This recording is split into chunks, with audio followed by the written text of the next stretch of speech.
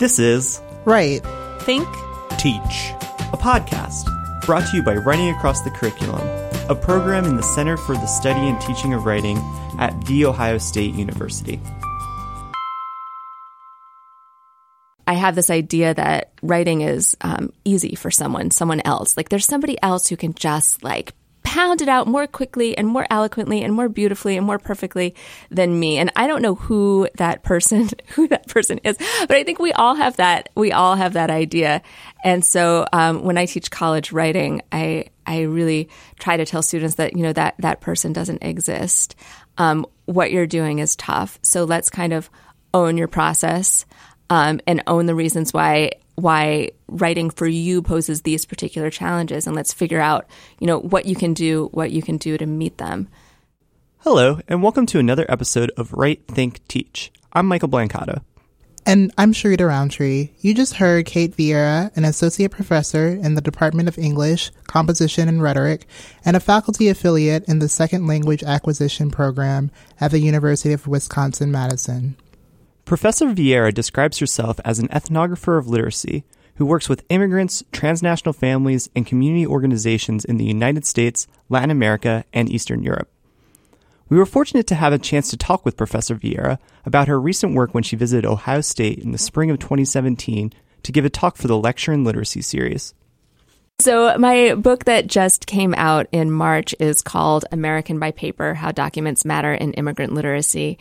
And that book is really about the role of papers in how immigrants can access literacy and how they think about literacy. And it works a lot with undocumented immigrants, and thinks really about the role of paper in governments and how literacy sometimes is not such a great thing when it can restrict and regulate people's movement and their rights.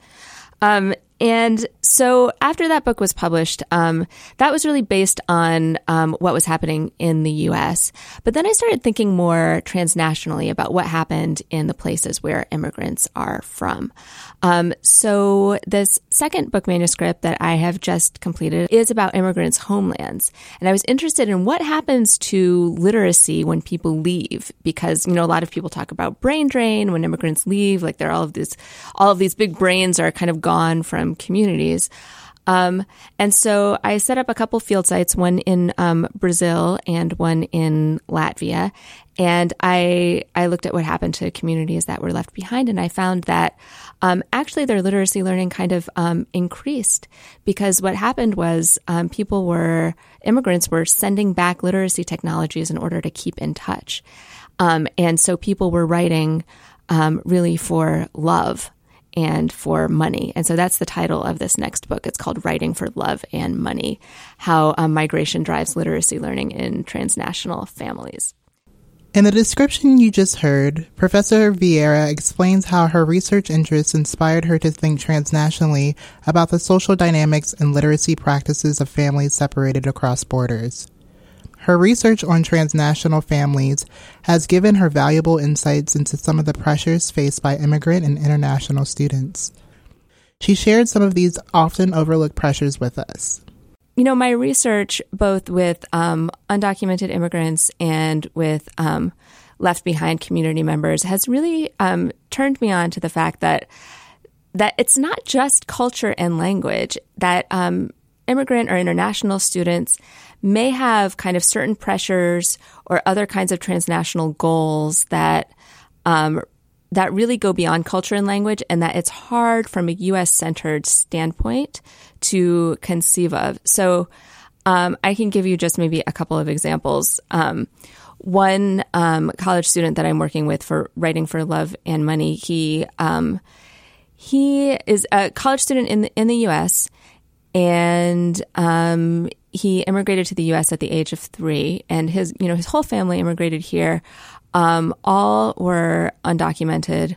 To make a long story short, because of economic conditions exacerbated by the fact that they were undocumented and couldn't make a lot of money, he is the first in his family to be able to go to college. His older sisters who migrated with him were not able to go. There just wasn't enough money. And I've worked with this whole family. Wasn't enough money for them. And here he is. He's like like the golden child, right? Like he's the one that they sacrificed so much to come and give an education to. And so, and he's not, I teach at a predominantly white institution. He's not super privileged in relation to the other students there, but in relation to his family, he's very privileged. So, okay, I have the student in my class. Really, culture and language, like he can handle the culture and language piece. The piece that my research shows me is the pressure on him to succeed and to make good as the first in his family who's there. And he is feeling pressure to send remittances back to Mexico to family that maybe he's never met before. But also just the pressure that everybody in his family is kind of waiting to see what he's going to do with this. And, he's a fabulous student, brilliant guy. He's going to do fine. He's going to go to law school and he's going to be great. But I think that perspective of kind of the economic and the transnational piece, the real material challenges are really important. Professor Vieira's research has also encouraged her to recognize how teachers' expectations and motivations for learning might differ from students' expectations and motivations for learning. Another thing that's come up with my research, and this is for more international students than immigrant students, is the importance of certificates and the importance of diplomas, and how it may be the case that folks don't really need the writing skills that we're teaching them as much as they need the piece of paper that says that they completed a writing course in the United States. Because we don't know what they're going to use that piece of paper for, what they're going to use that writing for. I mean, I think a lot of us in the academy tend to think that students are going to go on to kind of write academic essays in their lives. But maybe they need a piece of paper to kind of bring back to the country that they're from to show that they are certified in English language writing, and then they'll go on and do something else with it. And I think instead of kind of demonizing that as instrumentalist or anti-humanist, I think it's important to really understand the kind of global economic pressures that make that person need the certificate and kind of work with that. I think we have to understand students' goals and motivations and their backgrounds. Professor Vieira also talked about how her background as a literacy researcher informs her approach to instruction in college writing classrooms. My background in literacy studies tells me that writing is just really, really complex. It's a complex undertaking for a lot of reasons. So when I teach writing on my campus, which I love to do, and when I teach undergrads, I teach it with the topic, why is writing hard? Because I feel like that question kind of sums up so much in literacy studies and kind of brings it into the college classroom. Why is writing hard? And then that gives us the chance to look at like a number of theories of why writing might be hard. It's hard for cognitive reasons. It's hard for social reasons. It's hard for material reasons. It's hard for rhetorical reasons. Writing is hard for all of these reasons. So when we sit down to, or when we ask students to sit down and like try to write something on, write an academic paper, there is like a lot going on. And I think literacy studies really kind of clues me into that and helps me kind of normalize that for students. And I don't know if you all feel this way, but I often feel this way, that I have this idea that writing is easy for someone else. Like there's somebody else who can just like pound it out more quickly and more eloquently and more beautifully and more perfectly than me. And I don't know who that person is, but I think we all have that idea. And so when I teach college writing, I really try to tell students that, that person doesn't exist. What you're doing is tough. So let's kind of own your process and own the reasons why writing for you poses these particular challenges, and let's figure out, what you can do to meet them.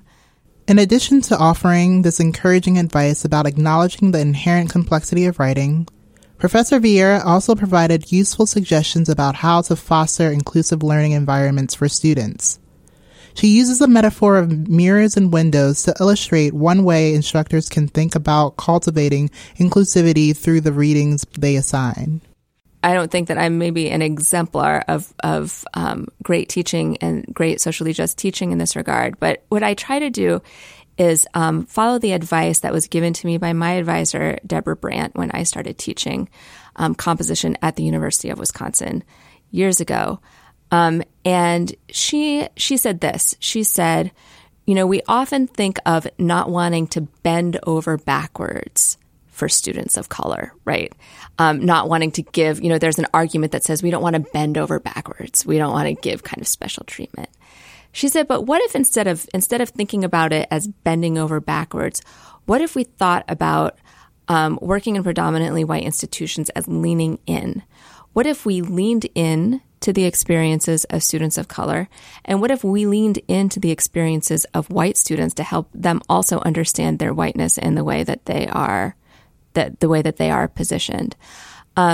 And, one of the ways she suggested doing this, and I try to follow this in my courses, is giving people in readings, in the readings that we do, what did she call it? Both mirrors and windows. So people can see themselves and their experiences reflected, but also so people can see through windows to others' experience, right? It's really good to have guidelines because I think as somebody who experiences white privilege, it's really easy for that to be, for it to become invisible. And so to have some kind of markers or guidelines that makes it visible. And of course, in the current climate, I also am just very conscious to say explicitly in class that, everyone's welcome. We want to thank Professor Vieira for taking time to speak with us and for sharing her research and teaching expertise. If you're interested in developing additional strategies for building inclusive learning environments, check out our previous podcasts with Jacinta Yanders and Ebony Bailey on identifying and addressing microaggressions in the classroom. But before we sign off, we have one final thought from Professor Vieira. Writing is powerful, and I kind of think it's magic. That concludes this episode of Write, Think, Teach. Thank you for listening.